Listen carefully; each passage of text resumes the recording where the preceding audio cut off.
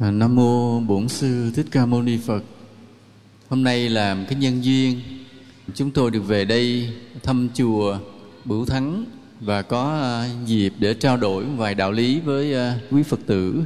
Thì trước hết chúng tôi xin tán thán cái công hạnh của sư cô Huệ Hướng trụ trì chùa Bửu Thắng này. Cái khuôn viên chùa rất là rộng. Ngày xưa là một cái ngôi chùa mục nát hoang tàn, không có ai trụ trì. Thế mà sư cô về đây trong vòng không bao nhiêu năm đã trở thành một cái ngôi già lam tráng lệ, và còn trở thành một cái cơ sở từ thiện tình thương, nuôi người già neo đơn và trẻ em mồ côi. Cái địa chỉ chùa là chùa Bửu Thắng, thôn Tân Hà 3, xã Thống Nhất, huyện Krông Búc, tỉnh Đắk Lắk.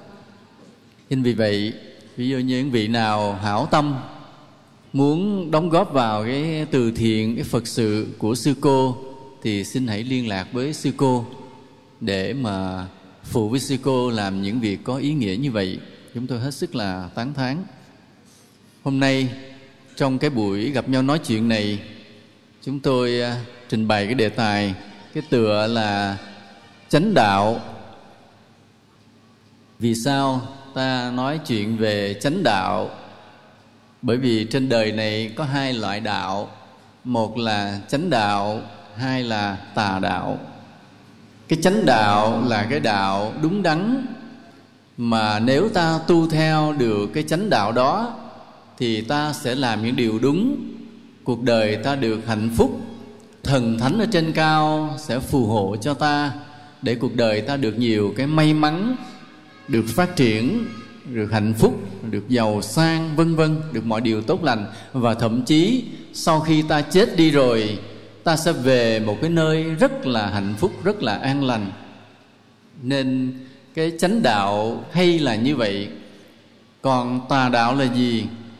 Tà đạo là những cái đạo mà dạy ta sai lầm, làm cho ta đối xử với mọi người ác, xấu. Thế là sau này ta mắc cái quả báo là cuộc đời ta không có may mắn, thần thánh không có phù hộ cho ta, đời ta gặp nhiều đau khổ. Và thậm chí khi ta chết đi, ta sẽ về một cái nơi rất là đau khổ.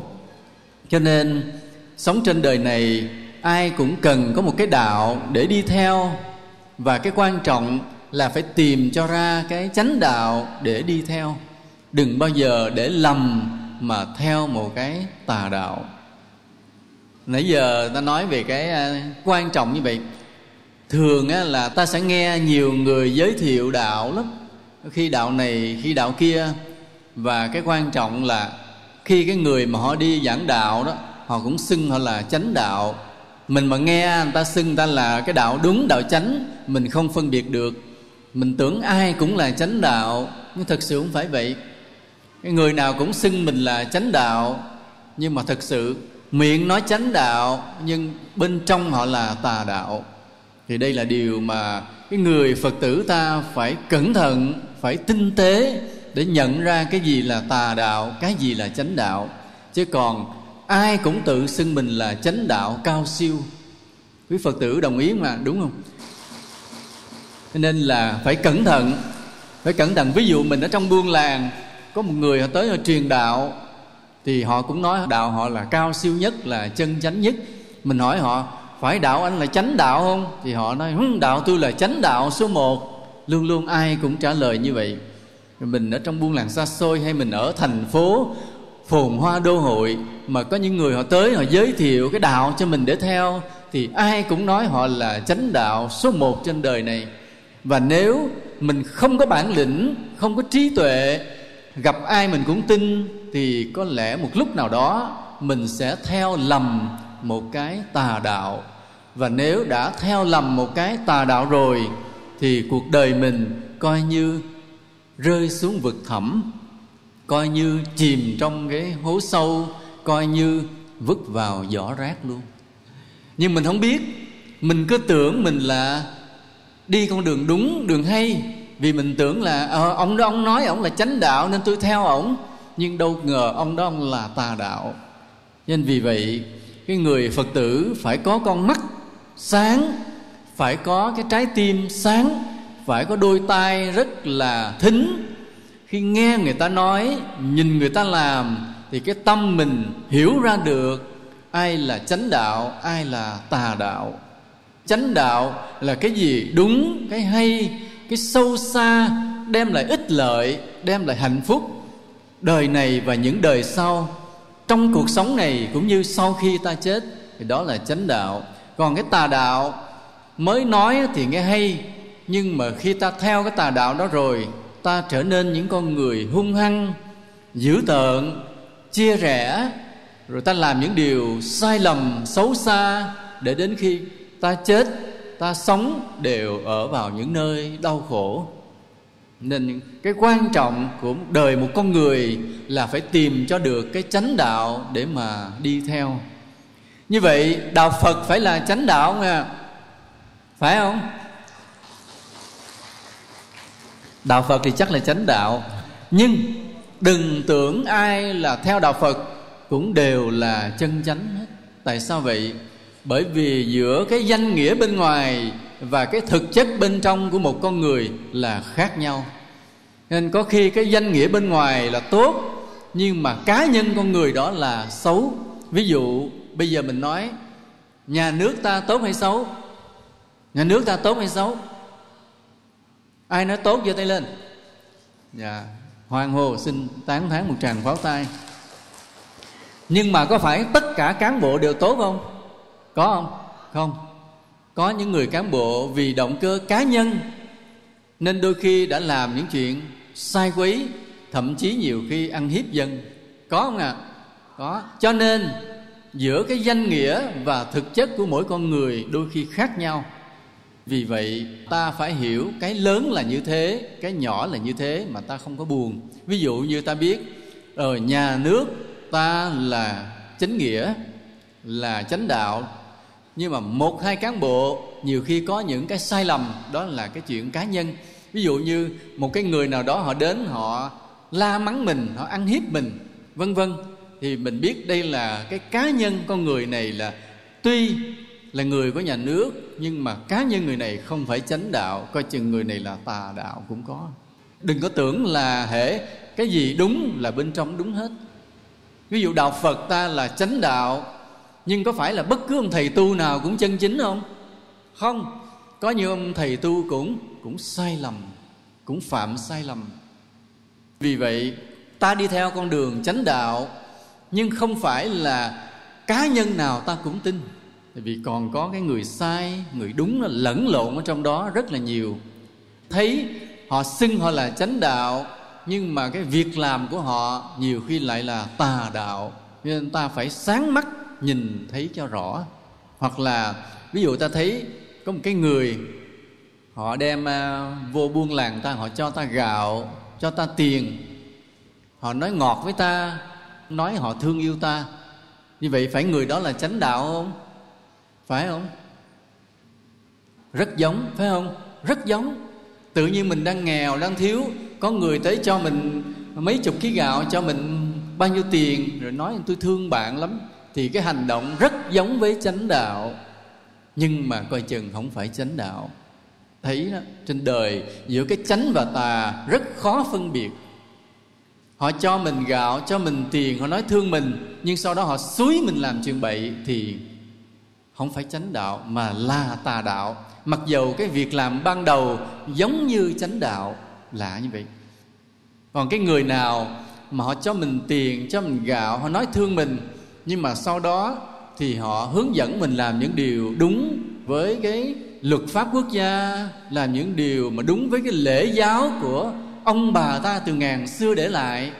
Họ hướng dẫn ta có cái đạo đức con người để sống với xã hội này được mọi điều yên vui, thì ta biết ngay người này họ là chánh đạo thiệt.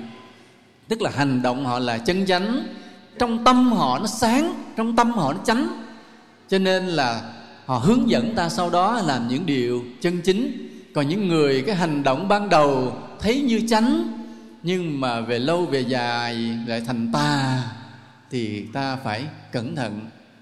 Vì vậy Phật tử ta hôm nay mình nghe cái bài chánh đạo, tà đạo này để ta mở lòng mình ra. Không phải ai họ nói họ chánh đạo là chánh đạo hết. Miệng họ nói chánh đạo nhưng trái tim họ là tà đạo. Nhiều cái hành động ban đầu của họ là chánh đạo, nhưng mà cái hành động lâu dài về sau lại là tà đạo. Mà nếu ta không tỉnh táo, mắt ta không sáng, tâm ta không khôn, tai ta không thính, thì ta sẽ bị họ dụ vào con đường tà đạo. Mà đã đi theo tà đạo rồi là ta rơi xuống vực sâu, đời mình không có lên được. Vì vậy là cái chánh cái tà là cái quan trọng trong đời của một con người. Và cái chánh cái tà cũng là điều rất khó nhận ra, vì ai cũng tự cho mình là chánh đạo hết. Mặc nhiều khi họ tử tế, nói nhân nói nghĩa với ta, nhưng mà chưa chắc họ đã là chánh đạo. Vì vậy ta rất là cẩn thận. Mà nhiều khi á, cái gì nó dễ hiểu á, rồi coi chừng nó lại không phải chánh đạo. Ví dụ như thế này. Hồi xưa á, Đức Phật lúc đó Ngài tu hành 6 năm khổ hạnh, rồi Ngài ngồi dưới cái cội cây Bồ Đề, Ngài ngồi nhập định bất động, không ăn, không uống, không ngủ, không nhúc nhích suốt 49 ngày. Nên là ngồi kiết già, Ngài ngồi nghiêm chỉnh vậy đó, lưng thẳng, mắt nhắm, hai tay để lên lòng như vậy, ngồi kiết già, cái bàn chân lại, tréo hai bàn chân lại với nhau. Ngài ngồi không nhúc nhích suốt 49 ngày, không đi tới, không đi lui, không mở mắt, không nói chuyện suốt 49 ngày. Lúc đó ma trên trời hiện xuống phá Ngài. Đầu tiên là nó hiện ra những cô gái đẹp dụ Ngài, nhưng Ngài không động tâm, không nhúc nhích. Sau nó hiện ra những tên cướp lấy cung lấy tên nó đánh đâm Ngài, nhưng Ngài không nhúc nhích. Đó là cung tên không xâm phạm, không đụng vô người Ngài được. 49 ngày Ngài ngồi không nhúc nhích. Cuối cùng Ngài đắc đạo, Ngài đắc được thần thông cao siêu, hào quang chiếu sáng cả trời đất. Khi mà Ngài đắc đạo như vậy rồi, Ngài mới thấy hết tất cả trời đất vũ trụ này là như thế nào. Cái lòng thương yêu của Ngài phủ hết tất cả chúng sinh trên cõi đời này. Nhưng mà Ngài cứ ngồi yên như vậy, thì lúc đó cái ông trời á, ông mới thấy là Phật đắc đạo rồi. Hào quang chiếu sáng từ cõi đất này chiếu tuốt lên trên cõi trời. Thì ông vàng, ông trời, ông mới bay từ trên trời xuống. Ông đến trước Phật, ông chắp tay, ông quỳ xuống. Ông quỳ xuống, ông mới thỉnh. Ông nói rằng: bạch Thế Tôn. Thì khi gặp Phật á, ông trời ông gọi Phật là Đức Thế Tôn, tức là một đấng cực kỳ tôn quý ở trong đời này. Nói là: kính bạch Đức Thế Tôn. Thế Tôn đã đắc đạo rồi, mà chúng sinh còn u mê tâm tối, không hiểu thế nào là chánh đạo. Chúng sinh còn nhiều người bị tà đạo, mà con thương nhất là chúng sinh ở Krông Búc, Đắk Lắk như vậy. Cho nên con kính thỉnh Đức Thế Tôn là hãy thuyết pháp, đem chánh đạo lại cho chúng sinh, để chúng sinh được sáng suốt, mở mắt, mở lòng mà đi theo con đường chánh đạo. Nhờ đi theo con đường chánh đạo này mà chúng sinh không rơi vào hầm lửa, không rơi vào cái hầm trong, không rơi vào cái nước sôi, không rơi vào đau khổ. Đức Phật mới nói thế này: này Phạm Thiên. Chữ Phạm Thiên là tên của ông trời ở trên cao. Này Phạm Thiên, cái chánh đạo mà Như Lai đắc được rất là khó hiểu đối với chúng sinh, rất là khó hiểu. Thì đúng là như vậy, cái đạo lý cao siêu quá, không phải dễ hiểu. Thì lúc đó ông trời mới quỳ xuống, ông chắp tay, ông thưa Đức Phật: bạch Đức Thế Tôn, đúng là cái chánh đạo rất là khó hiểu, nhưng mà kính bạch Đức Thế Tôn, có những chúng sinh có căn cơ cao, cũng giống như là cái hoa sen đang còn nằm chìm dưới mặt nước, sắp sửa vươn lên khỏi mặt nước. Nếu Thế Tôn thuyết giảng cái chánh đạo này, thì cái chúng sinh đó giống như cái hoa sen sẽ vượt lên khỏi mặt nước, mà nở ra thành cái đóa hoa đẹp ngời, tỏa hương thơm ngát. Có những chúng sinh căn cơ thấp, giống như là cái mục sen còn nằm chìm sâu dưới sình. Nhưng mà nhờ nghe chánh đạo của Thế Tôn thuyết giảng, sẽ từ từ ló lên khỏi bùn sâu, vươn lên từ từ ở trong cái ao nước. Một ngày nào đó, một vài trăm năm sau, một vài ngàn năm sau, cũng có thể vươn lên khỏi mặt nước để trổ thành một đóa hoa sen thơm ngát. Kính xin Đức Thế Tôn hãy vì chúng sinh mà cất lên lời thuyết pháp. Ông trời ông nói hay quá, cho nên Đức Thế Tôn mỉm cười chấp nhận. Ngay giây phút mà Thế Tôn mỉm cười đồng ý để mà thuyết pháp, thì đất trời rung động. Thế là ông trời ông mừng quá, ông mới đảnh lễ Đức Thế Tôn 3 lạy. Ông đi quanh Đức Thế Tôn 3 vòng để bày tỏ lòng tôn kính. Rồi ông biến mất, ông trở về cõi trời. Và ông tiếp tục để quan sát, theo dõi Đức Phật trong suốt 45 năm sẽ đi thuyết pháp như thế nào. Và đúng như vậy, thì sau đó 45 năm Đức Phật thuyết pháp, tạo thành một cái chánh đạo mà ngày hôm nay ta gọi là đạo Phật. Và đạo Phật lan truyền suốt mấy nghìn năm nay, thì để cho ngày hôm nay có một cái chánh đạo cao siêu đẹp đẽ mà ta được đi theo, ta được nương tựa, ta được học hỏi.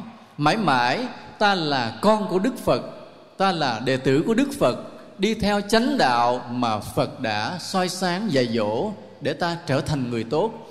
Đời này chết đi rồi, qua những kiếp sau ta cũng luôn luôn là một người tốt, được hưởng nhiều cái hạnh phúc của Phật ban cho chúng ta. Thế tại sao giáo pháp là khó hiểu? Khi mà ông trời thỉnh Đức Phật thuyết pháp, thì Đức Phật có nói là chánh đạo rất khó hiểu, không phải chúng sinh đều có thể hiểu được. Là vì sao vậy? Bởi vì sự thật là mọi điều rất khó hiểu. Ví dụ như hồi khi ta còn bé, ta còn nhỏ tuổi, ta thấy mưa trên trời rớt xuống, trên mây rớt xuống, ta mới hỏi ba mẹ ta, nói ba mẹ, mưa là nước từ đâu rớt xuống? Thì cái người cha người mẹ nó không biết đường trả lời, mới nói rằng ông trời ổng đái đó con à, mà nước của ổng là ta ăn ta uống được, làm cây cối xanh tươi tốt tươi rồi vân vân vậy đó. Còn người Pháp thì nói ông trời ổng khóc, biết ai làm ổng khổ mà ổng khóc không biết. Thì ta trả lời cho nó lẹ, cho nó gọn, cái mưa cái là đổ thừa. Rồi hỏi tại sao mà cứ nước sông nước suối cứ chảy mãi, trên nguồn từ đâu mà chảy mãi? Nói ông trời ông nhổ nước miếng đó con, cái nước nó chảy hoài, cứ đổ thừa ông trời. Rồi có con nhỏ đi đường ngoài kia xe tông chết, cái mình hỏi ủa sao bị xe tông chết? Nói ông trời ông cho xe cán chết, cứ đổ thừa ông trời. Rồi cái năm nay cà phê thất mùa, hỏi tại sao năm ngoái cà phê trúng mùa, năm nay cà phê thất mùa? Nói ông trời ông làm cho thất mùa, cứ đổ thừa ông trời. Có đúng không ạ? Cái gì ta cũng đổ thừa ông trời. Thì bây giờ thì ông trời đó, ông ở trên đó ông bị oan, ông làm ông trời ông bị oan, ông mới đau khổ. Ông nói trời ơi sao cái gì cũng đổ thừa tôi đâu có làm. Mấy người thất cà phê mấy người cũng đổ thừa tại tôi, còn mấy người bị xe cán mấy người cũng đổ thừa tôi, rồi mưa ngập lụt mấy người cũng đổ thừa tôi vô tội, trời ơi là trời. Ông kêu trời không thấu, là bởi vì cái gì mình cũng đổ thừa ông trời. Nhưng mà tại sao ta cái gì cũng đổ thừa ông trời? Tại vì dễ trả lời. Nói cái gì cũng nói đại tại ông trời, cái là xong ngay, dễ trả lời. Nhưng mà cái gì dễ trả lời là cái đó sai, không có đúng. Mưa từ đâu rơi xuống? Ngày hôm nay ta biết rằng là từ mây mà gặp không khí lạnh nó động lại thành nước rơi xuống. Thế tại sao mà có nước sông chảy? Tại vì mưa rơi xuống nó thấm vào rừng nó ứa vào mạch, thì mạch nó chảy và nó tập trung thành một cái nguồn, một cái dòng nó tuôn xuống đi ngang buôn ngang làng ta, để cho ta tưới cây, tưới cà phê, tưới rẫy. Rồi bây giờ tại sao nhỏ bị xe tông cán chết?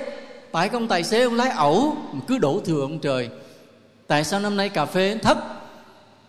Là tại vì thời tiết không hợp, vì sâu rầy nó phá, sao đó phải không? Chứ không phải tại ông trời. Nên ông trời ông tức quá, ông kêu trời ơi, cái gì cũng đổ thừa ổng. Nhưng mà mình cái gì cũng đổ thừa ông trời nó dễ. Nhưng mà cái gì dễ nói, dễ trả lời là không đúng sự thật. Bởi vì sao? Đức Phật ta nói rằng mọi chuyện trên đời do nhân quả. Mọi chuyện trên đời do nhân quả. Cái nhân là cái hột, cái quả là cái trái. Đức Phật dạy ta cái nhân quả này nghe nó khó hiểu hơn rất nhiều, nhưng nó là chánh đạo, đó là sự thật. Nhân nào quả nấy là làm sao? Ví dụ ta trồng ớt thì ta phải có được trái ớt. Ta trồng cái hạt dưa thì ta hái được trái dưa. Ta trồng cái hạt cà phê thì ta hái cà phê. Cũng vậy, ta gieo xuống cuộc đời này cái hạt thương yêu thì đời ta gặp đầy cái sự thương yêu. Đi đâu người ta cũng thương mình hết. Nên là mình gieo cái thương yêu xuống, mình gặp ai mình cũng thương, thì đi tới đâu mọi người đều thương yêu mình. Ví dụ bây giờ trong cuộc sống này mình gieo xuống cái hạt giúp đỡ, thì nữa mình hái được cái trái giúp đỡ. Nghĩa là sao? Nghĩa là mình thấy ai khổ mình giúp, mình thấy nhà ai hư mình phụ sửa giùm, mình thấy ai bệnh mình phụ chữa bệnh người ta. Tức là mình gieo cái hạt giống giúp đỡ xuống trên đời này, thì sau này mình hái được trở lại cái trái giúp đỡ. Tức là mình đi tới đâu, mình gặp bất cứ chuyện gì thì cũng đều có người giúp đỡ mình hết. Người ta không có bỏ mình. Ví dụ hôm đó mình có cái việc gì đó, mình đi lỡ đường, xe mình bể bánh, mà đứng chơ vơ giữa đồng ruộng, không có chỗ vá xe, mà bụng thì mình đói, xăng thì nó hết luôn, tiền trong túi mình cũng không còn. Những cái lúc như vậy thì do cái phước mình đã gieo, do ngày xưa ở trong làng, trong xóm mình đã giúp đỡ nhiều người rồi, bây giờ nó trổ ra cái quả báo, thì khiến tự nhiên có một cái người nào đó chạy ngang, họ dừng lại. Họ cũng chẳng quen biết mình, hỏi anh sao không đứng đây giữa đường, trời thì tối, mưa thì bắt đầu rơi, mặt anh thì thấy đói xanh lè, và anh đi đâu về đâu? Là nói tôi đi về ở Krông Búc, mà bây giờ tiền tôi hết, xăng tôi cạn, bánh xe bể, bây giờ tôi đang đứng bơ vơ giữa đường. Nói được rồi, không sao, tôi sẽ kè anh đi về. Họ giúp cho mình, họ sửa xe sửa gì, rồi họ cho mình ít tiền, họ đưa mình về tới nhà. Thì mình về mình ngạc nhiên, mình mới nói là hôm nay mình xui nhưng mà lại gặp hên, gặp một người giúp đỡ mình. Hỏi tại sao? Giờ mình trả lời tại sao có người giúp. Tại sao lúc mình nguy khốn bế tắc lại có người giúp đỡ mình? Tại sao? Phải tại ông trời không? Có phải không? Chứ tại ai? Cũng phải tại ông Phật luôn. Mà tại ai? Tại chính mình. Chính mình trước đây mình đã gieo xuống cái hạt giống giúp đỡ, mình hay giúp cho mọi người. Thì bây giờ khi mình gặp nghèo khó nguy cấp, tự nhiên sẽ có người giúp mình. Tự nhiên sẽ có người giúp mình. Quý Phật tử có tin điều đó không ạ? Tin không? Phải tin điều đó để sống trên đời nha. Phải tin điều đó để sống trên đời. Cho nên đừng đổ thừa mọi chuyện là tại ông trời. Nhiều khi mình gặp xui, bữa đó mình bệnh quá, mình nói đây ông trời ông bắt tôi bệnh, mình nói câu đó mình sẽ mang tội rất là nặng với ông trời. Ông trời trên kia ông nghe câu than của mình. Hôm đó mình bệnh, mình nằm cái sốt mình run hư. Cái ai hỏi anh sao vậy? Nói nay ông trời ông bắt tôi bệnh.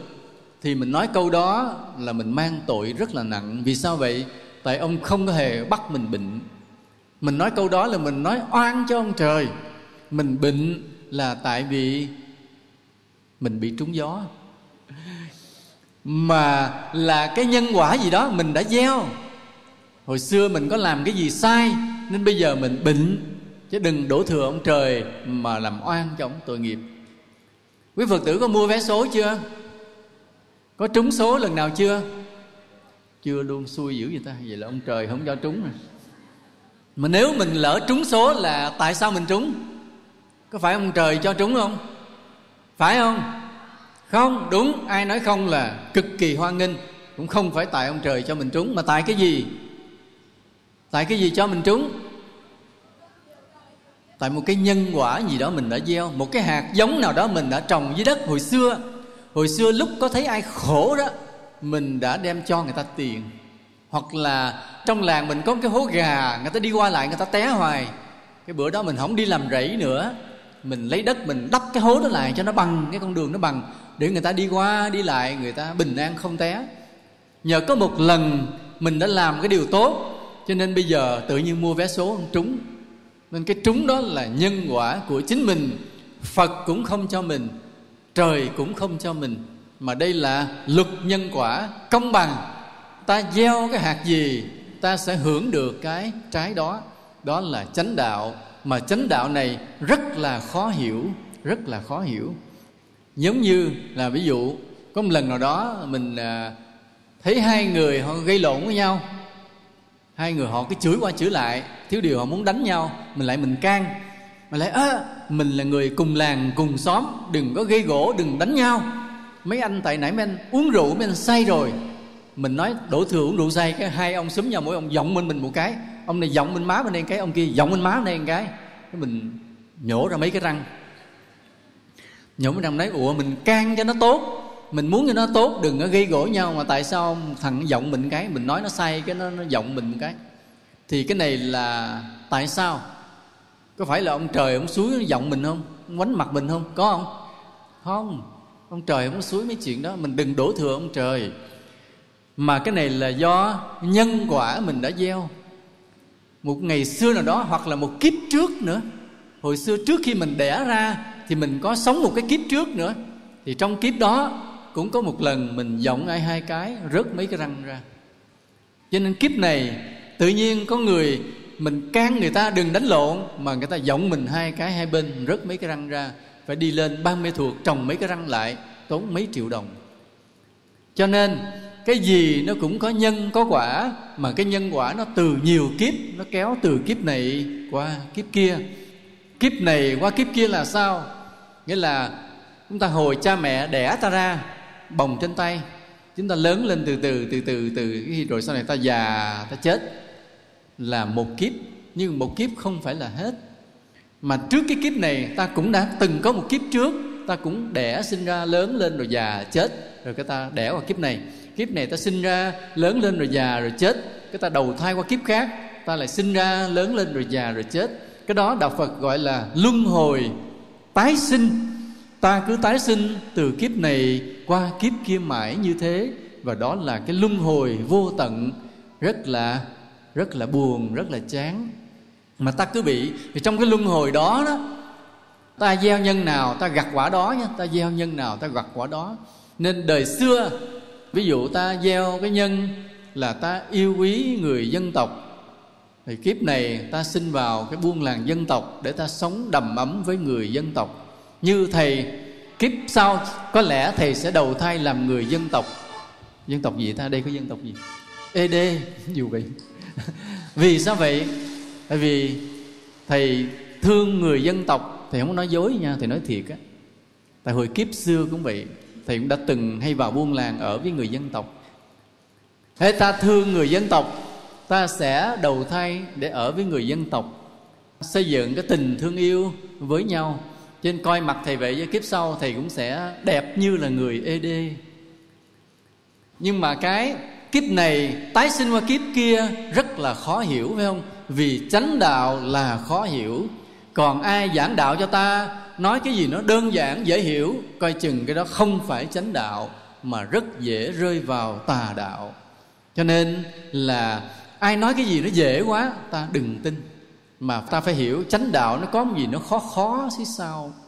Ví dụ bây giờ có một người, họ đem đến cho ta 50 kg gạo, cho ta 1 triệu đồng, rồi cái họ nói họ thương ta, khoan tin đó. Là cái gì sao nó dễ quá vậy? Ở đâu tự nhiên có người tới cho mình gạo tiền, nói thương mình, nó dễ quá vậy? Cho nên không phải dễ như vậy. Đời không dễ như vậy, cái chánh đạo không dễ như vậy. Ta phải cẩn thận là sau cái đồng tiền, sau cái bao gạo đó, nó còn có cái gì nữa hay không? Có cái gì nữa hay không? Cái đó, cái phía sau đó mới là cái đáng sợ, mới là cái quan trọng mà ta phải hết sức là cẩn thận. Giờ cũng vậy, nếu ta trồng cái hạt giống thù ghét, nó sẽ mọc lên cái cây thù ghét, nó ra mấy cái trái thù ghét. Nghĩa là sao? Nghĩa là nếu trong đời của ta ghét người này, ta ghét người kia, thì sau này ta đi đâu cũng bị người khác ghét bỏ mình hết. Bị người khác ghét bỏ mình, đi đâu cũng người ta ghét mình, ta không thương mình, ta không giúp mình, là bởi vì mình cứ nuôi cái thù, nuôi cái ghét ở trong lòng. Ví dụ như là nếu mà có cái người nào mà người Kinh ở thành phố á, mà ghét người dân tộc, thì cái người kinh đó sau này mắc cái quả báo, đi đâu cũng bị người ta xua đuổi, người ta ghét bỏ. Vì người này đã trồng cái cây thù ghét nên sẽ phải ăn cái trái thù ghét. Ở đây có người kinh nào ghét người dân tộc không? Giơ tay lên. Vậy ở đây ai là người kinh mà thương người dân tộc? Giơ tay lên. Tất cả đều giơ tay lên. Thầy xin tán thán, xin hoan hô nha. Như vậy nhờ thương người dân tộc nên kiếp sau ta sẽ được đầu thai làm người dân tộc. Tốt vô cùng, hoan hô. Cũng vậy, nếu có cái người nào đó họ đến họ xúi ta, họ nói rằng mình là người dân tộc, mình phải ghét người kinh, thì như vậy mà nếu ta tin theo họ thì ta đã gieo cái hạt giống thù ghét xuống đất. Nó sẽ mọc lên cái cây thù ghét, mai mốt ta ăn cái trái thù ghét đó. Nên là đời ta đi đâu cũng bị người ta ghét bỏ, người ta xua đuổi mình hết. Ở đây có ai là người dân tộc ghét người kinh không? Không. Có ai là người dân tộc thương người kinh không? Giơ tay lên thì coi. Nếu ai là người dân tộc thương người, hoan hô. Thầy xin hoan hô. Và như vậy, do chúng ta thương người kinh cho nên kiếp sau ta sẽ đầu thai làm người kinh. Còn người kinh thì đầu thai làm người dân tộc, người dân tộc đầu thai làm người kinh. Rồi hề xong. Rồi bây giờ ví dụ như là nếu ta gieo cái hạt giống đánh giết thì nó mọc lên cái cây đánh giết, nó ra cái trái đánh giết, ta phải ăn cái trái đánh giết đó. Nghĩa là sao? Nghĩa là nếu ta hung hăng, ta dữ tợn, ta gặp ai ta cũng đánh, hoặc là tay ta cầm dao ta chém người nào, ta cầm súng ta bắn người nào, ta cầm cái trái nổ ta quăng vô cái chỗ người nào để giết người, thì như vậy ta đã gieo cái hạt giống đánh giết xuống. Sau này ta phải ăn cái trái đánh giết đó. Nghĩa là chính ta, gia đình ta tự nhiên khiến ta sẽ bị người khác chém ta, bắn ta, bù lại để trả lại cái quả báo đó. Vì vậy là cái người đệ tử Phật không bao giờ được gieo cái nhân đánh giết. Không bao giờ mà mình cầm cái dao, cầm cái súng để bắn giết ai hết. Lúc nào ta cũng nói chuyện bằng pháp luật, nói chuyện với nhau bằng tình thương yêu. Có cái gì không bằng lòng với nhau thì gặp nhau mà bàn. Nói bây giờ bữa hổm cái con bò của tôi nó qua nhà anh, sao không biết mà con bò từ lúc mà qua nhà anh rồi cái nó bệnh, nó chết, thì như vậy anh bắt đền cho tôi. Mình nói chuyện thôi chứ không được mà thấy con bò mình đi qua nhà người ta về chết, mình cầm dao qua nhà người ta mình giết người ta, là chém người ta, là không được. Không được gieo cái nhân đánh giết một cách thô bạo, mà ta phải bằng lời nói thôi. Bây giờ con bò tôi nó qua nhà anh, nó rồi không biết anh làm cái gì, hay là nó vô tình cái gì, giờ nó bệnh nó chết rồi, bây giờ anh phải đền cho tôi con bò. Thì cái người kia mới đầu họ sẽ cãi, họ nói tôi đâu có làm gì đâu, tự con bò nó bệnh nó chết, chứ sao anh qua đây anh bắt đền tôi. Thì mình nếu mà cảm thấy hai người không bằng lòng thì mình nhờ một già làng, một cái người lớn tuổi đứng ra phân xử làm chứng giùm, để xử làm sao cho công bằng thì thôi. Chứ đừng bao giờ mà mình thấy con bò mình chết cái mình cầm dao cầm cây qua mình đánh người ta, là đã gieo cái nhân đánh giết. Mai mốt mình đi đâu cũng bị người ta đập, người ta đánh, người ta giết. Và đó là điều hoàn toàn không tốt tí nào. Đó là đau khổ. Vì vậy mình không bao giờ cầm cái vũ khí để đánh người, để giết người. Mà tệ nhất là người nào đó họ đưa cho mình cái khẩu súng, họ chỉ mình cách bắn, họ nói mình tập bắn đi. Mới bắt đầu bắn cái con thú trong rừng, rồi sau này đi tìm người khác mà bắn, thì đó là người cực ác. Cái người đó là người quá ác độc. Những người như vậy mình phải không giao tiếp với họ, mà nếu cần mình phải báo chính quyền liền. Tại sao có một con người nào đó ở giữa cuộc đời này mà đi gieo cái nhân đánh giết, khiến xúi người ta đánh giết nhau? Đó là người ác. Ta không được như vậy. Ta là đệ tử của Phật, ta không bao giờ là người đánh giết ai. Ta là công dân của nước Việt Nam, ta chỉ muốn sống trong hòa bình, trong thương yêu. Ta không bao giờ dại khờ mà gieo cái nhân đánh giết lẫn nhau, làm cho đời đau khổ, và làm cho chính ta sau này sẽ bị cái quả báo đau khổ. Cũng như bây giờ, nếu ta gieo xuống cái hạt giống đoàn kết thì nó lên cái cây đoàn kết, nó ra cái trái đoàn kết, và ta sẽ hưởng cái trái đoàn kết đó cả đời ta. Nghĩa là sao? Nghĩa là nếu ta thấy ai chia rẽ, người này ghét người kia ghét người nọ. Ta đến ta mới nói bằng cái miệng, ta mới nói thế này.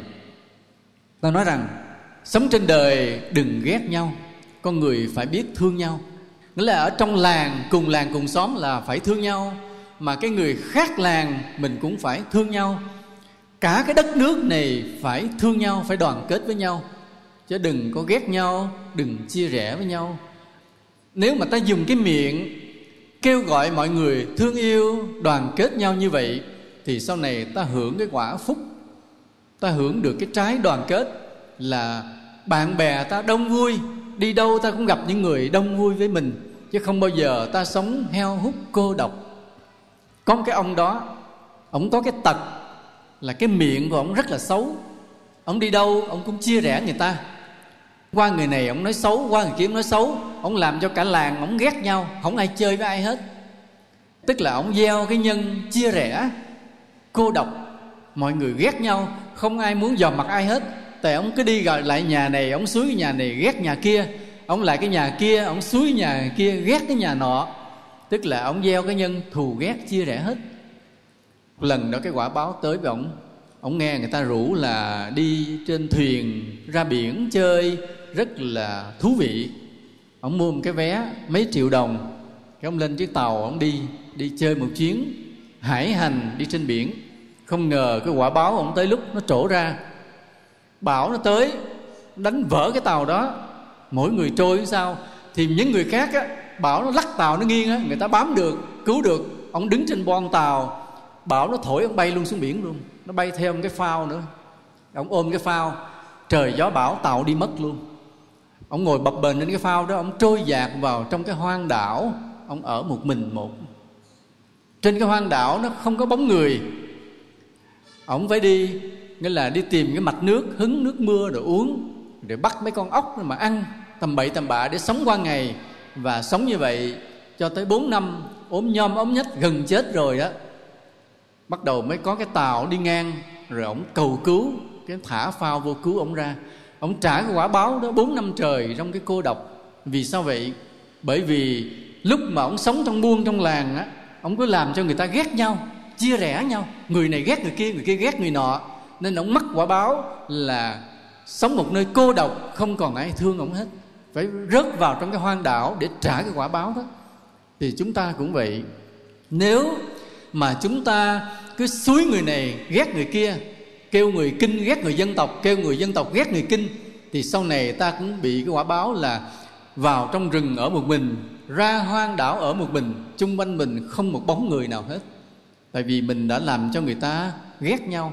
Còn nếu cái miệng của ta mở ra, kêu người này thương người kia, kêu người kia thương người nọ, người dân tộc thương người Kinh thương người dân tộc, thì ta có cái quả báo là ta được sự đoàn kết đông vui. Mình đi tới đâu chung quanh mình cũng đầy ắp bạn bè, ai cũng yêu cũng quý mình, cuộc sống mình rất là vui, vì chung quanh ta nhiều bạn bè tốt. Còn nếu mà ta gieo sự thù ghét, chung quanh mình không có bạn bè, không có người tốt, người thương cho mình. Vì vậy là lúc nào ta cũng phải gieo cái hạt giống đoàn kết xuống đất, để nó mọc lên cái cây đoàn kết, nó ra cái trái đoàn kết. Và cuộc đời ta được hưởng cái đoàn kết đó, chung quanh ta tràn đầy những bạn bè đông vui. Đó là chánh đạo. Rồi nếu ta là cha là mẹ, mình có con có cái, cũng vậy, mình phải dạy cho con mình cái chánh đạo. Mình nói rằng con bị cái chuyện gì xui thì con đừng có đổ thừa ông trời, tại ông trời không có làm gì hết. Mà con phải biết rằng cái chuyện xui hay hên là do nhân quả mà con đã gieo. Vì vậy con phải gieo cái hạt giống tốt để đời con được cái quả báo tốt. Con phải xúi mọi người thương yêu nhau, con phải giúp đỡ những người khổ trong làng, trong xóm mình. Khi mình dạy con mình như vậy thì cuộc đời của con mình sau này nó hạnh phúc, nó sung sướng.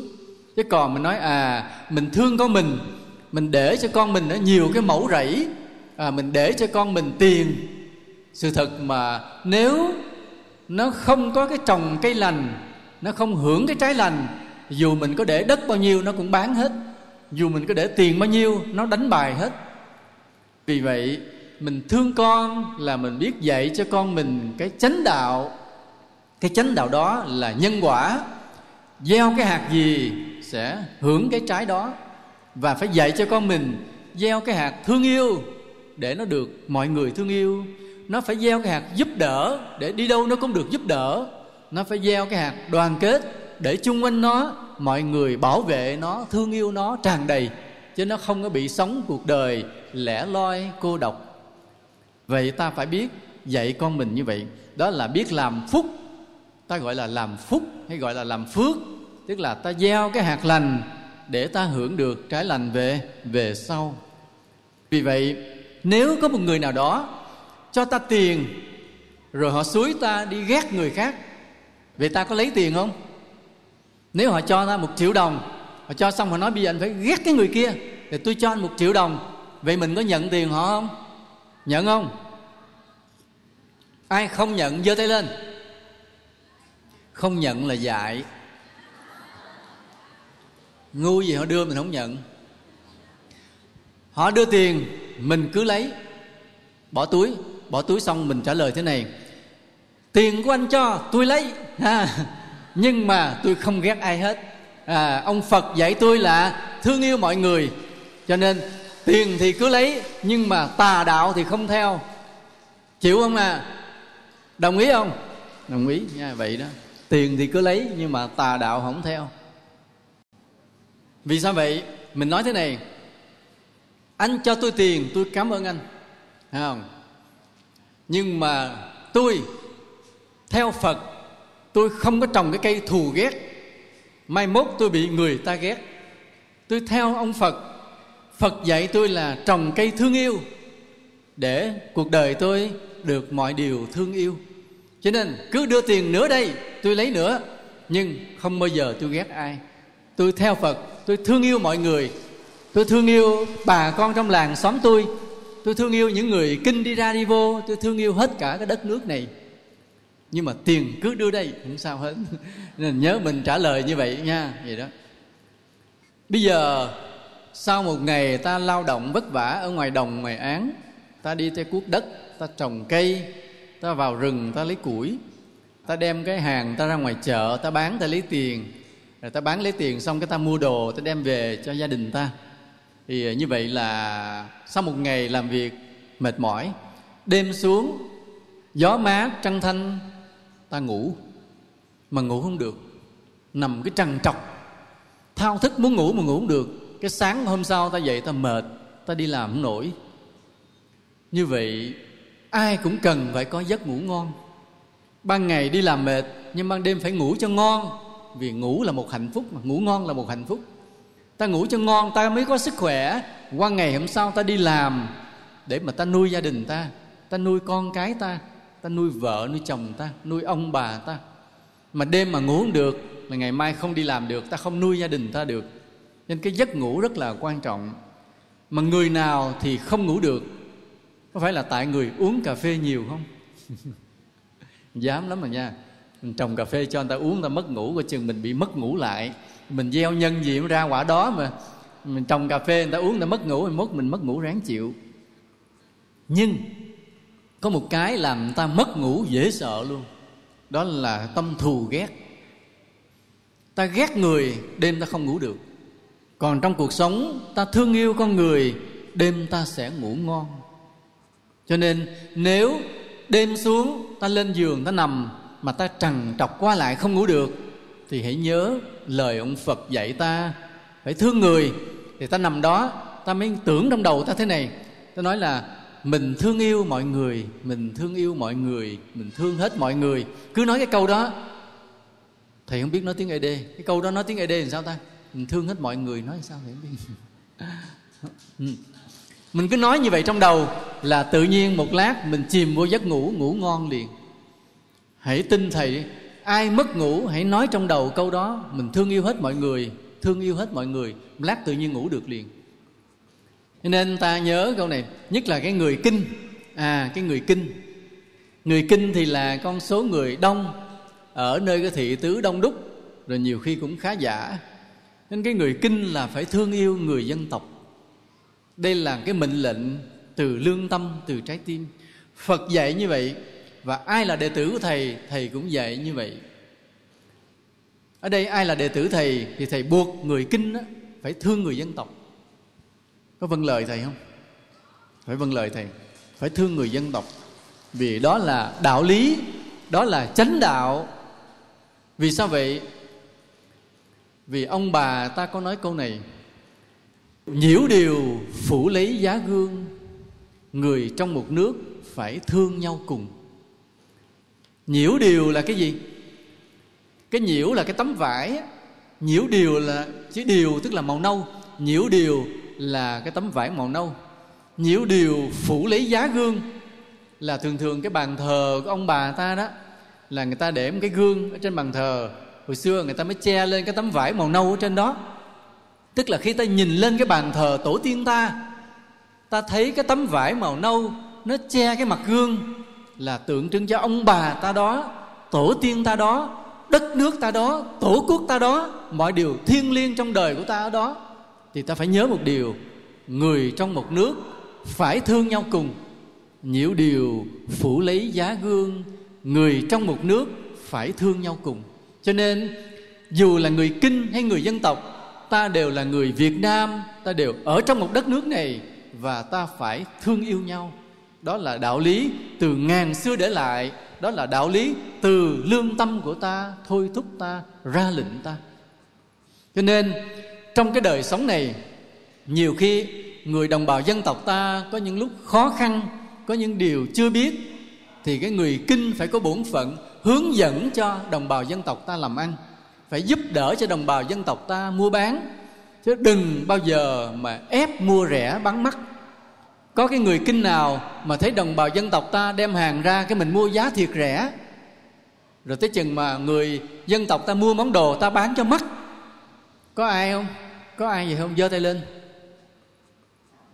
Nhớ nha, cái người dân tộc mà đem đồ ra chợ bán, ta phải mua giá cho cao.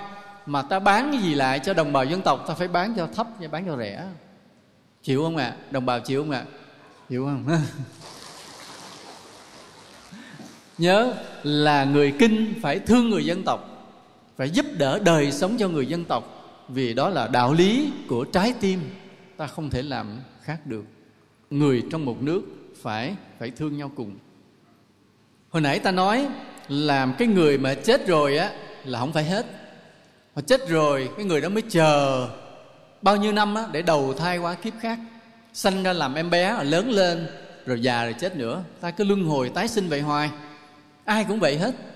Như vậy cái ông bà của ta lúc chết rồi là không có hết. Chắc chắn ông bà ta đang còn ở đâu đó, có khi lẫn quẩn đi vô nhà ta hay đi ra ngoài sân, trong thời gian mà chờ đi đầu thai đẻ ở một cái gia đình khác. Có khi ông bà ta lại đầu thai vô cái người Kinh.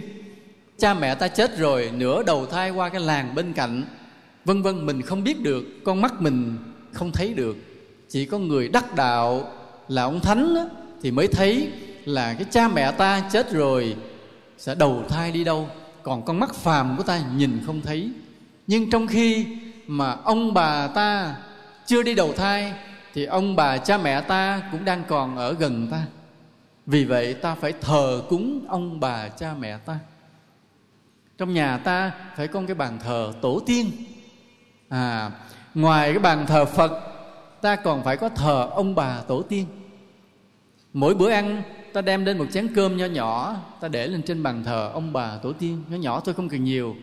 Thắp một cái nén nhang, khấn, mời cha, mời mẹ, mời ông bà về để ăn cơm với con. Chén cơm thôi. Đó là bày tỏ cái lòng hiếu thảo của ta. Mà đó cũng là một cái thực tế. Vì ông bà ta chưa đi đầu thai, chắc chắn đang còn ở đâu đó.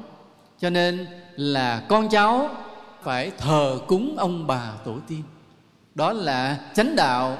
Còn nếu mà ta dẹp bàn thờ tổ tiên, ông bà, dẹp bàn thờ tổ quốc ta, thì ta là tà đạo. Vì vậy ai theo chánh đạo phải lúc nào cũng giữ cái bàn thờ ông bà tổ tiên, giữ bàn thờ cái tổ quốc ở trong nhà mình. Chúng ta có bàn thờ tổ tiên trong nhà chưa? Có chưa ạ? Nếu chưa, phải lập bàn thờ tổ tiên ông bà, để cho cha mẹ ta đã mất rồi, ông bà ta đã mất rồi, vẫn còn được vui lòng, vẫn còn được ấm lòng, vì thấy con cháu mình vẫn thương, vẫn nhớ, vẫn kính mình. Nghe không? Chứ đừng mà cha mẹ mình chết rồi cái mình không thờ không cúng là mình bất hiếu. Sau này mình chết, mình sẽ bị quả báo lặp lại. Con cháu mình nó cũng bỏ bê mình, nó không thờ cúng mình, không cho mình ăn. Mình làm con ma đói, làm con ma đói. Cho nên nếu ta không muốn làm con ma đói thì bây giờ mình phải thương kính ông bà mình. Mỗi bữa ăn một ngày cúng một lần thôi, vào buổi trưa. Chứ buổi sáng không cần cúng, buổi tối không cần cúng. Buổi trưa khi mình ăn cơm, bữa ăn nào chính mình cúng một bát cơm, gắp một miếng thức ăn. Đó là cái tục lệ thờ cúng, mà đó cũng là một cái chánh đạo ta không được bỏ quên nha, nhớ như vậy. Rồi bây giờ một gia đình ta nên đẻ mấy người con? Đẻ mấy người? Ai là người 2 con giơ tay lên. Ở đây ai là người 20 con giơ tay lên. Có mấy người giơ tay làm thầy xỉu nha. Nó cười. Cái sau này đó, nhà nước ta mới thấy là gia đình nào mà đông con, gia đình nó nghèo. Tại nuôi một đứa con rất là cực. Mình nuôi rồi phải dạy cho đàng hoàng. Mà mình đông con quá, mình nuôi không xuể, để nó bỏ bù lăng bù lóc, nó đói, cái nó ốm còm nhom còm nhách nè. Thà mình ít đứa, 2 đứa, lỡ một chút xíu thì 3 đứa. Nhưng mà mình nuôi cho đàng hoàng, cái nó mập, nó khỏe ra. Mình dạy cho nó cái chánh đạo để nó sống trên đời, thì sau này nó lớn lên, nó hạnh phúc giàu sang, mình cũng được vui sướng. Còn mình đẻ một chim dọc 7-8 đứa, đứa nào còm nhom còm nhách, mình nuôi không đàng hoàng, dạy không đàng hoàng, thì nó không biết chánh đạo, nó sống sai lầm, lớn lên nó đau khổ, mình cũng buồn. Con mình khổ mình cũng buồn. Khi nhà nước mới thấy rằng là đông con làm gia đình nghèo, nhà nước mới nói là thôi, nhà mình đẻ 2 đứa thôi để dễ nuôi dễ dạy. Thì con bà mẹ, mà đừng nói ai xa, mẹ thầy chẳng ai. Mẹ thầy mới nói có bao nhiêu đứa đẻ cho hết đi chứ nín làm chi. Mà đẻ cho hết còn 20 đứa đó mà nuôi mà dạy mình chết luôn. Tại ông bà mình lớn mình không biết á, cứ là trời sinh sao cứ đẻ. Nhưng mà sự thật sinh đẻ nhiều là mình không nuôi dạy tốt được. Mình không có đủ mua sữa cho nó uống, mua thức ăn ngon cho con mình ăn, hoặc mình dạy sơ sót. Cho nên để ít thôi, để ít thôi nuôi. Nó trúng ý gì mà con cười quá vậy con? Đẻ ít thôi nghe không được đẻ nhiều. Nên khi mình đẻ ít, cái mình nuôi đàng hoàng, mình dạy con mình thế này. Mình nói là con phải biết trồng cây phước đức, để sau này con được hưởng cái trái phước đức. Con phải thờ ông bà, vì có hiếu với ông bà thì mình được ông bà phù hộ. Con phải thờ Phật, để Phật dạy cho mình chánh đạo nha. Hàng xóm mà họ cất nhà, con phải qua con phụ. Ví dụ ngày đó con phải đi làm rẫy, nhưng mà con nán lại bớt một ngày đó để con qua con phụ mình đào đất, đẽo cây, đưa máy tranh lên, phụ đắp vách đắp đồ với người ta. Sống trên đời phải có tình làng nghĩa xóm, phải biết phụ cất nhà. Rồi cái con đường hư đi trong làng, con đừng có đợi ai rủ hết. Hãy thấy đường hư là con phải vác cuốc ra con lấp lại, để cho bà con chòm xóm mình đi cho nó êm đó. Bây giờ là nhiều người có xe, chạy xe máy trong đêm trong hôm mà vấp ổ gà, có khi người ta té bể đầu người ta, tội nghiệp. Nên hễ đường mà có một cái ổ gà nho nhỏ là phải đi mình lấp liền. Cái người mà thấy đường hư lấp liền thì người đó sau này không bao giờ bị tai nạn, mà luôn luôn cuộc sống là được nhiều may mắn, được nhiều sung sướng. Thấy cái cầu đi qua suối mà nó hư hay là không có thì phải bắt cầu qua suối cho người ta đi. Đố Phật tử biết, cái người mà bắt cầu qua suối sau này được quả báo gì? Ai biết? Cái người mà đắp đường cho người ta đi á, thì con đường nó không có, mình đắp cho bằng lại người ta đi. Cái đường có ổ gà mình đắp cho người ta đi, thì sau này được cái quả báo là mình sẽ có xe chạy. Ban đầu thì có xe 2 bánh, nhưng mình thấy đường hư cứ tiếp tục đắp, sau này mình sẽ có xe hơi 4 bánh mình chạy. Đó là quả báo. Chắc không tin là quý Phật tử cứ đi đắp đường đi, sau này tự nhiên mình sẽ sắm được xe. Đó là nhân quả. Còn cái mình bắt cầu qua suối thì sau này có quả báo gì? Ai biết? Ai biết bắt cầu qua suối sẽ được cái phước gì? Đây câu trả lời nha. Người nào mà hay bắt cầu qua suối cho người ta đi, sau này sẽ được phước, thường hay đi bằng máy bay. Mà nếu mình bắt được những cái cầu lớn, sau này mình sẽ có máy bay luôn trong nhà mình luôn. Trong nhà mình đậu luôn chiếc máy bay trực thăng luôn. Không tin cứ làm cho thầy coi. Không tin là cái suối nào mà không có cầu, mình cứ rủ mọi người đi bắt cầu. Thì nếu kiếp này mà chưa mua kịp trực thăng, mình chết đi kiếp sau, mình đầu thai lên, chắc chắn mình sẽ đầu thai vô cái nhà có máy bay trực thăng sẵn để cho mình lái đi chơi luôn. Không tin làm thử đi. Đúng là cái hội từ thiện của chùa mình hay đi bắt cầu, nhưng mà sự thật phải thầy có tiền bắt không? Phải tiền của thầy không? Thầy nghèo thế mồ dòm mặt là biết thầy nghèo. Phật tử của thầy, cái người này bỏ tiền ra một chút, người kia bỏ tiền ra một chút, mới làm từ thiện, đi kiếm những cái chỗ mà đường cầu hư, thì những người Phật tử trong cái hội từ thiện á, mới bắt cái cầu qua. Như bây giờ đang chuẩn bị làm trong huyện Lắc cái cầu. Thì những cái người nào mà bỏ tiền ra làm cầu như vậy đó, thì người đó đi đâu thường hay đi được bằng máy bay, mà bảo đảm máy bay không có rớt nửa chừng, tại nhờ mình bắt cầu. Còn cái người nào mà bắt nửa cái cầu rồi không bắt nữa, kiếp sau sẽ được đi máy bay, mà nửa chừng máy bay sẽ rớt, ráng chịu. Cho nên hễ mình mà nghe tin có chiếc máy bay rớt, mình biết ngay là sao? Nói mấy cái người đó đó nha, hồi kiếp trước bắt nửa cái cầu dừng lại không bắt tiếp, bây giờ đi máy bay nửa chừng rớt, ráng chịu. Hễ mà khi bắt cầu, ta bắt hết cái cầu từ bên đây qua tới bên kia, bắt cho cứng cho chắc để người đi qua đi lại được an toàn, thì sau này ta được đi máy bay, bay lên đáp xuống tới nơi tới chốn an toàn. Mà nếu mình bắt được nhiều cái cầu, sau này mình có riêng chiếc máy bay của mình luôn. Thầy nói là chắc chắn, bởi vì đó là nhân quả. Cho nên ta mới dạy con cái ta rằng con phải siêng năng làm phước giúp người. Hễ làng xóm ta mà ai cất nhà, ta phải tới phụ. Chi vậy? Con mình mà nó phụ cất nhà cho hàng xóm á, thì sau này nó được cái phước là nó sẽ có nhà cao cửa rộng. Mình chết rồi, mình để nó lại một cái nhà sàn nho nhỏ, một cái nhà rông nho nhỏ. Nhưng mình chết rồi, tự nhiên sau này nó có phước may mắn, nó cất cái nhà rất lớn. Là vì sao vậy? Là bởi vì mình dạy nó phải cất nhà giúp cho hàng xóm. Còn nếu chùa mà có cất chùa thế này, thì lúc ta rảnh rỗi, ta tới phụ cất chùa. Vì chùa là nơi thờ Phật, là nơi quý thầy quý cô ở, là nơi Phật tử tới lui tu hành như thế này. Cho nên ai mà phụ cất chùa được phước rất lớn. Cái người nào mà phụ cất chùa, sau này mình sẽ xây được nhà lầu. Đó là cái quả báo đó. Thầy nói chắc chắn luôn, không thể sai lầm. Cho nên ai mà bây giờ cái nhà mình là nhà lầu, thì phải biết rằng ở trong kiếp xưa nào đó mình đã có cúng dường phụ cất chùa. Nhớ lại coi có đúng hay không. Ở đây ai có nhà lầu giơ tay lên cho thầy coi. Nên vì vậy khi mình mà dạy cho con mình, con đi phụ cất nhà hàng xóm, chùa của sư cô mà phụ xây cất, con tới con làm công quả, phụ đào đất, phụ bưng gạch, khiêng xi măng, thì sau này con mình nó sẽ được nhà cao cửa rộng, làm cho mình cũng được hạnh phúc luôn.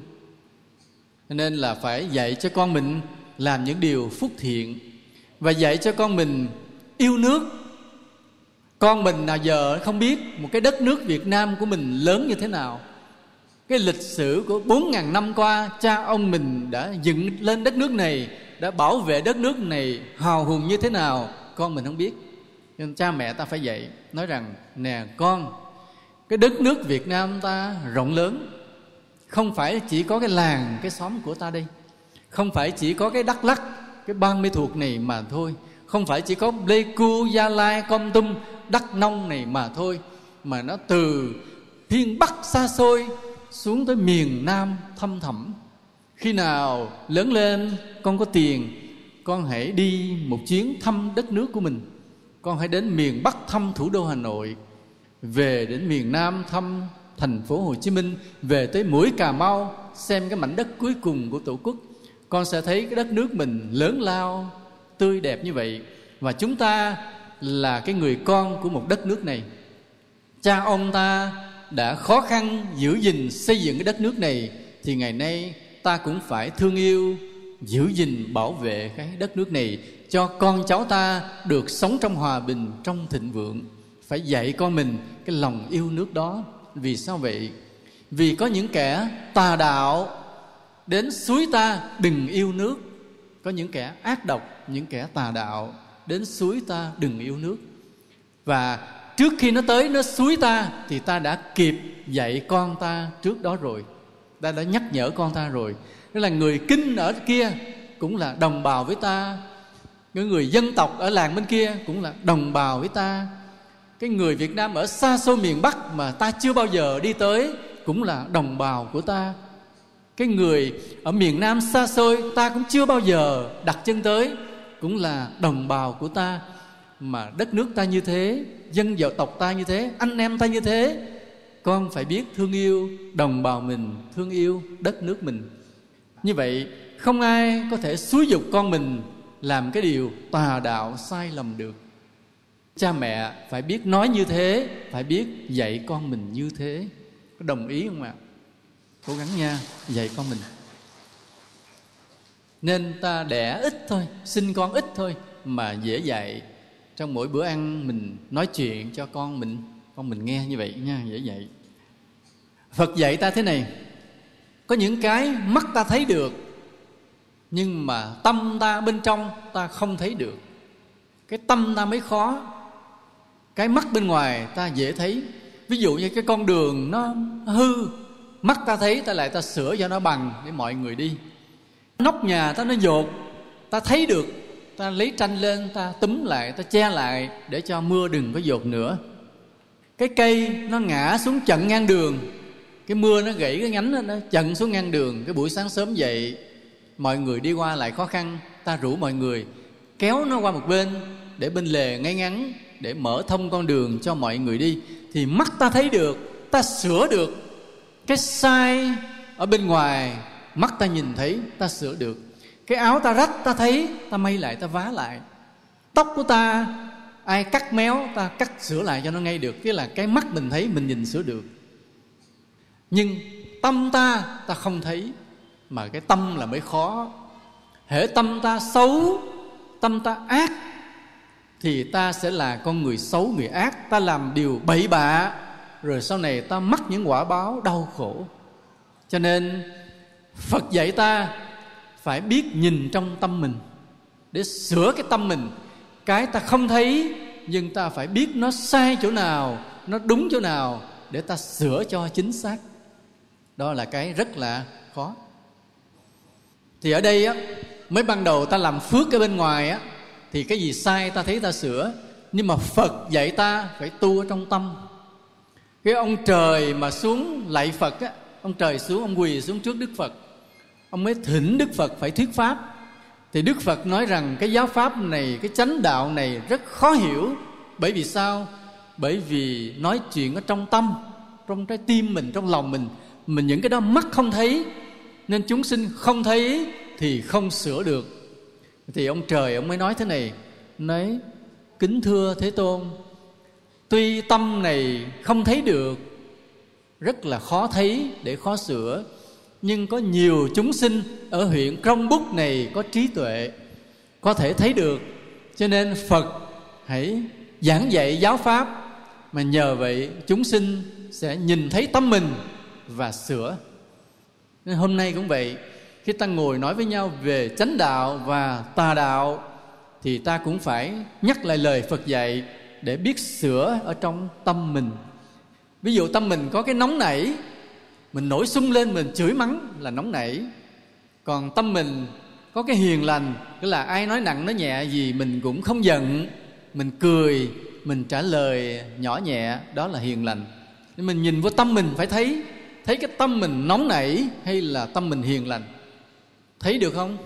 Vì khi mình nổi nóng lên, mình có biết đó là nóng là sai không? Có thấy không ạ? Có thấy không? Rất khó thấy, đúng vậy. Còn người nào mà hễ tâm mình nổi nóng lên, giận lên, cái mình thấy tâm tôi đang nóng, tâm tôi đang giận, tâm đó sai thì bỏ liền, thì người đó là người con ngoan của Phật, người đệ tử giỏi của Phật. Vì sao vậy? Cái người đệ tử giỏi của Phật, người con ngoan của Phật là người thấy được tâm mình. Tâm mình như thế nào, thấy đúng như vậy để kịp thời sửa liền. Nên trí tuệ của một người đệ tử Phật xuất sắc là thấy được tâm mình.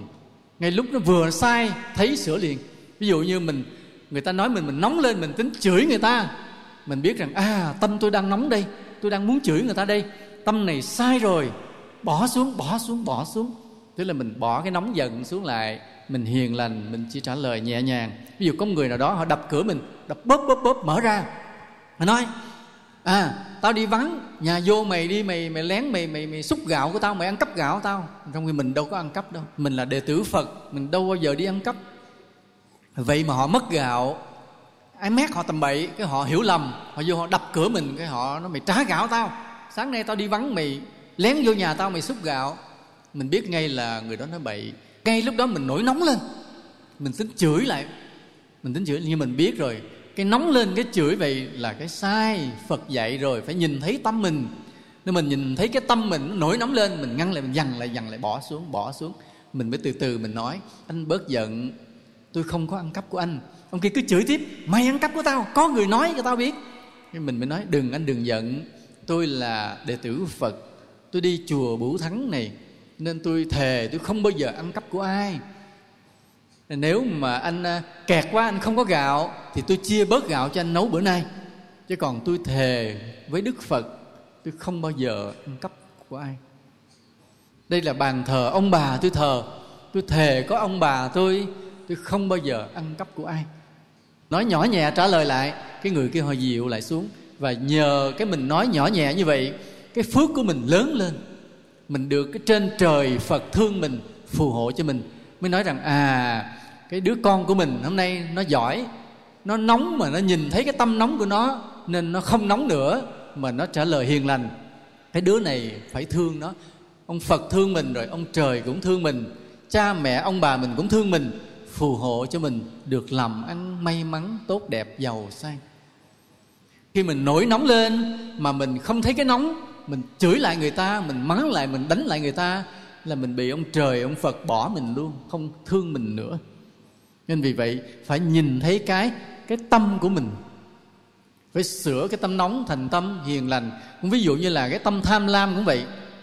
Ví dụ như mình thấy người ta mua được một chiếc xe đẹp, mình cũng muốn mình có chiếc xe, nhưng mà thay vì mình để dành dụm làm ăn, có tiền mua xe, còn ở đây mình muốn cướp chiếc xe của người ta. Thì cái tâm mà tự nhiên mình khởi cái tâm lên là muốn giành cái chiếc xe của người ta, là cái tâm tham lam, tâm ác. Cái tâm nó vừa khởi lên ở trong bụng mình là mình thấy liền, mình bỏ liền, bỏ xuống. Nói rằng không được tham lam tài sản của người khác. Nếu muốn tự mình làm mà có, đừng tham. Bỏ cái tâm tham nó xuống liền. Thì ngay khi mà cái bụng mình vừa tham, bỏ liền, thì ở trên ông trời, ông Phật thấy liền. Ông trời, ông Phật thấy cái tâm tham của mình, bỏ xuống liền, ông khen liền. Nói cái đứa này nó ngoan, cái tâm nó khởi cái điều xấu mà nó biết, nó bỏ liền. Cho nên đứa này mình phải thương, mình phải theo, mình phù hộ cho nó làm ăn được may mắn, để sau này mà nó mua được chiếc xe cho tốt. Nên ta phải thấy được tâm mình. Mà người thấy được tâm mình, đó là người có trí tuệ. Ví dụ như là trong làng, trong xóm, có người kia bệnh, có người nọ nghèo, có con đường đó hư, mình không để ý. Hỏi mình sao không để ý? Nói tôi mắc lo làm ăn, tôi mắc đi vô làm rẫy, tôi kiếm tiền tôi nuôi gia đình tôi, nên tôi không để ý. Ai bệnh kệ, ai nghèo kệ, đường hư kệ. Thì cái người mình biết ngay là tâm đó là tâm ích kỷ. Tâm ích kỷ là tâm chỉ lo cho mình, chỉ biết có mình mà không biết mọi người ở chung quanh mình. Cái tâm ích kỷ mà chỉ lo cho mình, đó là tâm xấu. Nên ta phải nhìn thấy liền là khi mà nếu ta sống qua một thời gian rồi, mình thấy sao mình chỉ lo cho mình mà mình không lo cho ai hết. Nhà kia hàng xóm mà bệnh mà tại sao mình không qua thăm? Cái nhà đó nghèo làm hoài mà không thấy có ăn, thấy quần áo rách rưới, tại sao mình không qua mình thăm? Mình biết ngay như vậy tâm mình còn ích kỷ. Cái bụng này nó hẹp hòi, nó chỉ biết lo cho mình. Như vậy mình mới sửa, mình bỏ đi. Mình đến chùa mình lạy Phật, mình nói lạy ông Phật, cái bụng của con nào giờ nó ích kỷ, con chỉ biết lo cho gia đình mình mà không biết để ý tới người bà con, làng xóm. Cho nên hôm nay con xin sám hối. Con xin sám hối là từ đây cái bụng của con nó không có hẹp hòi nữa, mà cái bụng con nó sẽ mở lớn ra. Mở lớn ra cho hết làng, hết xóm này. Con sẽ để ý đến những người chung quanh con sống như thế nào. Tức là ai nghèo con sẽ tới con hỏi thăm, coi con giúp được gì thì con giúp. Cái người bệnh con sẽ tới con hỏi thăm, coi con có đi hái thuốc được về hay mua thuốc được về giúp cho người ta hay không. Hoặc nếu nhà người ta không có ai thì con tới chăm sóc, nấu giùm người ta miếng cháo, miếng cơm để giúp đỡ người ta trong cái tình xóm làng ruột thịt như vậy. Thì mình đến Phật, mình lạy, mình nói câu đó xong thì cái bụng của mình từ từ nó sẽ lớn ra, nó không còn ích kỷ nữa. Đó là cái thấy được cái tâm của mình để mà sửa. Thì đó là người đệ tử ngoan, đệ tử giỏi của Đức Phật. Ai mà thấy được tâm mình, đó là người rất là trí tuệ. Cũng vậy, ví dụ như trong xóm mình có một cái người đó, họ đi học đâu xa, cái lâu lâu nó về thăm. Nó về thăm cái mình ghét. Mình nói nó ỷ đi học cao xa. Còn mình ở đây mình đi làm rẫy, mình thấy người ta đi học mình ghét.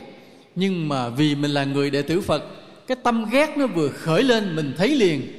Mình nói trong cái bụng mình nó vừa mới có cái ghét đây, thì cái ghét này là cái sai. Phật dạy mình không được ghét ai hết, ai mình cũng phải thương. Con cháu mình nó bỏ làng, nó đi học xa, mình phải cầu cho nó học cho giỏi, cho thành tài, để nó thành bác sĩ, thành kỹ sư, mà sau này cuộc đời nó được sung sướng. Nên mình biết rằng mình vừa ghét một cái là biết sai liền, bỏ liền. Phải thương, phải dặn mình là sao? Phải thương, không được ghét. Cái người mà thấy được cái tâm của mình để sửa ngay lập tức liền, thì đó là cái người rất có trí tuệ, rất có trí tuệ. Người đó được ở trên trời Phật thương yêu phù hộ cho mình. Nhưng mà có khi mình không tự biết, thì lâu lâu mình phải hỏi. Lâu lâu mình phải qua mình hỏi là anh ơi, anh dòm tôi, anh thấy tôi có nóng hay không? Anh thấy tôi có ích kỷ hay không? Anh thấy tôi có ghét ai hay không? Tại vì cái tâm của tôi nó khó thấy quá, cho nên đôi khi tôi không thấy. Nhờ anh có thấy anh chỉ giùm. Thì cái người bạn của mình đó, họ mới thật lòng. Họ nói anh cũng còn một chút nóng. Tôi thấy anh tu lúc này anh rất là tốt, cái bụng anh nó rộng lắm, anh hay giúp người này giúp người kia. Nhưng lâu lâu anh cũng còn có một cái chút nóng giận, thì thôi anh ráng sửa cho luôn. Nhờ mình hỏi những người khác, họ nói thật lòng mà mình cũng thấy được tâm mình, chứ không phải là luôn luôn ta thấy được tâm mình. Cái người mà thấy được tâm mình để sửa sai như vậy thì chắc chắn chết rồi đi về đâu. Cái người bình thường á, mà chết xong rồi á, thì quanh quẩn trong nhà, trong cửa, ngoài sân để chờ đi đầu thai, ở quanh quẩn đó thôi. Con cháu mà không cúng cho ăn á, là làm ma đói. Nhưng mà cái người mà biết sửa tâm mình, thấy tâm mình ghét là bỏ, chỉ có thương yêu. Thấy tâm mình nóng là bỏ, chỉ có hiền lành. Thấy tâm mình ích kỷ là bỏ, chỉ có sống lo cho mọi người. Cái người đó chết đi đâu? Cái người đó chết không có quanh quẩn ở trong nhà, không có đi ra đi vô ngoài sân, mà cái người đó chết xong á, lên trên kia ở với ông trời. Tin không? Phải tin chắc điều này nha. Phải tin chắc là nếu mình sửa được tâm mình, nhìn thấy được tâm mình, sửa được tâm mình cho tốt lên, thì khi mình chết không làm ma đói, không làm ma quanh quẩn đây, mà sẽ được ông trời, ông Phật, ông rước lên trên cõi trời. Mình sống một đời cực kỳ hạnh phúc. Hãy tin điều đó cho thầy nha. Bây giờ cái miệng của ta là cái gì? Ai biết cái miệng của ta là cái gì? Mình đừng có trả lời cái miệng gồm có răng, lưỡi nha. Nên lỡ răng nó súng rồi thì không còn răng. Cái miệng của ta là cái gì? Miệng của ta là cái mà ta đưa vô và đưa ra.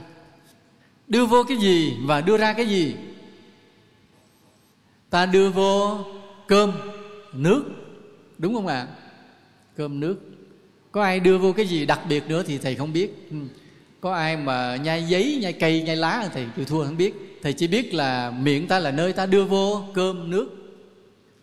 Lâu lâu thấy có cái ông gì ông đưa con rắn, đưa lưỡi dao đồ vô biểu diễn ở ngoài chợ thì thôi mình không biết. Nhưng mà bình thường ta đưa vô cơm vô nước. Đưa ra cái gì? Bảo đảm đưa vô là cơm nước rồi đó. Nhưng mà đưa ra cái gì? Đừng nói nhổ nước miếng ra nha. Mà ta đưa ra phước hay là tội? Nếu ta chửi bậy là đưa ra cái tội. Nếu ta xúi mọi người ghét nhau, ta đưa ra cái tội. Nếu ta phản lại đạo của mình, ta đưa ra cái tội. Nếu ta phản lại đất nước của mình, ta đưa ra cái tội. Ngược lại, nếu ta kêu mọi người thương yêu nhau thì ta đưa ra cái phước. Nếu ta kêu mọi người tin nhân quả, trồng cái gì được quả đó thì ta đưa ra cái phước. Nếu ta kêu mọi người phải biết thờ kính Phật, thờ kính ông bà thì ta đưa ra cái phước. Thì như vậy, cơm nước thì ai cũng đưa vô, nhưng mà đưa ra thì khác nhau. Có người chỉ đưa ra cái tội thôi, chửi bậy, xúi bậy, nói bậy. Nhưng mà ta là đệ tử Phật, dứt khoát chỉ đưa ra cái phước, không đưa ra cái tội. Cơm nước thì đưa vô, nhưng mà hàng ngày nói ra những điều thương yêu, kêu gọi mọi người đạo đức, kêu gọi mọi người tin vào nhân quả, kính Phật, yêu nước. Đó là cùng đưa vô cơm, nhưng mà ta đưa ra phước. Còn những người mà theo tà đạo thì cũng đưa cơm vô, nhưng mà đưa cái tội ra. Mấy người đó chết rồi sẽ đọa xuống dưới địa ngục, bị thiêu, bị đốt, bị đầy đọa, bị trừng phạt. Bởi vì lúc sống là đưa cơm vô mà đưa tội ra. Còn ta lúc sống dứt khoát, ta đưa cơm vô và đưa phước ra. Chỉ nói những điều tốt đẹp, thương yêu, kêu mọi người biết tu hành, biết tin nhân quả. Thì sau này khi ta chết, ta lên trên trời, ta sống với trời, ta sống với Phật, hạnh phúc vô cùng. Cho nên mỗi khi ta ăn cơm, mỗi khi ta múc muỗng cơm đưa vào trong miệng, gắp miếng thức ăn bỏ vào trong miệng, thì phải hứa rằng, nói lạy Phật, con đưa cơm vô, nhưng con sẽ đưa phước ra. Cái miệng của con sẽ dùng để nói những điều tốt đẹp, thương yêu, giúp đỡ, đạo đức, kính Phật, yêu nước. Lạy Phật, con ăn cơm nên con không bao giờ nói ra ngoài những điều bậy bạ, xấu xa, tội lỗi. Được không ạ? Đồng ý nha, cố gắng nha. Cho nên nó bảo đảm rằng cơm mình ăn vô là nó đem ra lại những điều tốt đẹp cho đời, chứ không có đem ra những điều tai hại cho đời này nha. Vậy đó là chánh đạo. Thì cái tay ta làm gì? Tay ta cũng có thể đưa vô và cũng đưa ra. Đưa vô gì và đưa ra gì? Đưa vô là gì? Là lấy tiền vô. Ví dụ như ta làm rẫy, ta đem ta bán đồ thì người ta đưa tiền, mình cầm tiền bỏ vào túi. Nên tay ta cũng đưa vô. Và cũng đưa ra. Đưa ra gì? Cũng có khi đưa ra tội, cũng có khi đưa ra phước. Nếu cái tay này mà cầm dao, cầm vũ khí, giết người, cầm súng, thì đó là cái tay này đưa ra tội. Mà hễ cái tay này đưa ra tội thì kiếp sau ta bị chặt tay, không có tay nữa. Là vì cái tay này nó phí lắm. Thằng này đời trước á, tay nó là cầm đồ bậy bạ mà, nó làm điều tội, cái này chặt tay nó không cho có tay nữa. Còn cái người nào mà cái tay chỉ làm điều phước, không bao giờ cầm tới vũ khí giết người, cái tay này chỉ để giúp người, cất nhà cho người ta ở, đắp đường cho người ta đi, chắp tay lại để mà lạy Phật, thì cái người này là đem cái phước ra cho cuộc đời.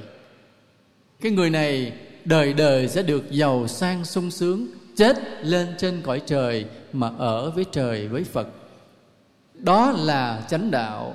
Còn ngược lại, cái tay mà làm điều bậy bạ, gây tổn hại, gây đau đớn cho người khác, cầm dao, cầm súng là tà đạo. Người này kiếp sau bị chặt tay bỏ. Cái tay đó cầm tầm bậy tầm bạ, làm tầm bậy làm bạ, ông trời cũng chặt tay. Và đó là nhân quả nha. Nhân quả.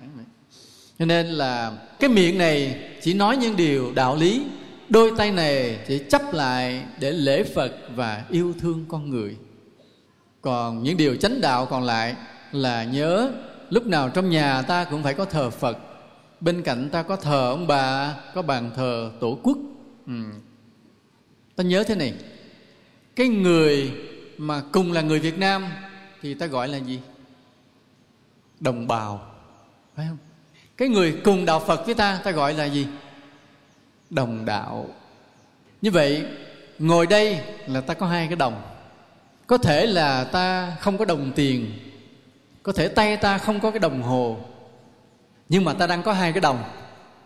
Một là ta đang có đồng bào ngồi chung quanh ta, và ta đang có đồng đạo ngồi chung quanh ta. Và hai cái đồng bào, hai cái đồng đạo này đã là niềm hạnh phúc với ta.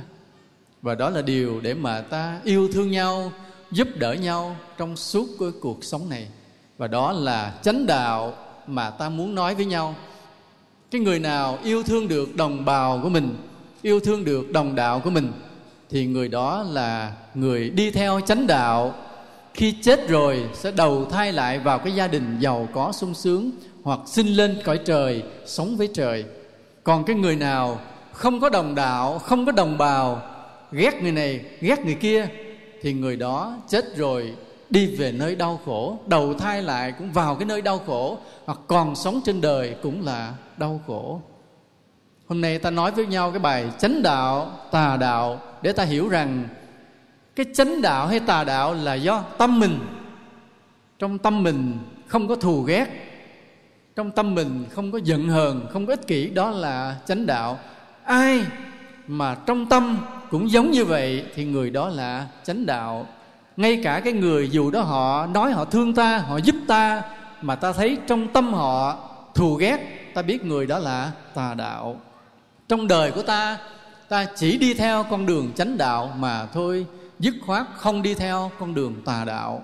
Vì tà đạo là đi về nơi đau khổ. Hôm nay trong cái mùa đông đã về, trời gió mát hiu hiu, se lạnh, thì ta có cái nhân duyên về nơi chùa Bửu Thắng này gặp nhau để nói với nhau cái vài cái lời đạo lý yêu thương của chánh đạo.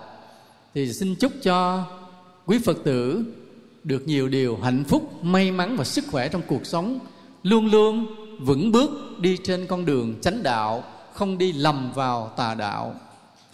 Xin chúc cho sư cô trụ trì chùa Bửu Thắng làm được nhiều Phật sự từ thiện có ý nghĩa, để cho Phật tử được về đây nương tựa. Xin chúc cho tất cả chúng sinh yêu thương nhau và cùng đi theo chánh đạo. Nam mô Bổn Sư Thích Ca Mâu Ni Phật.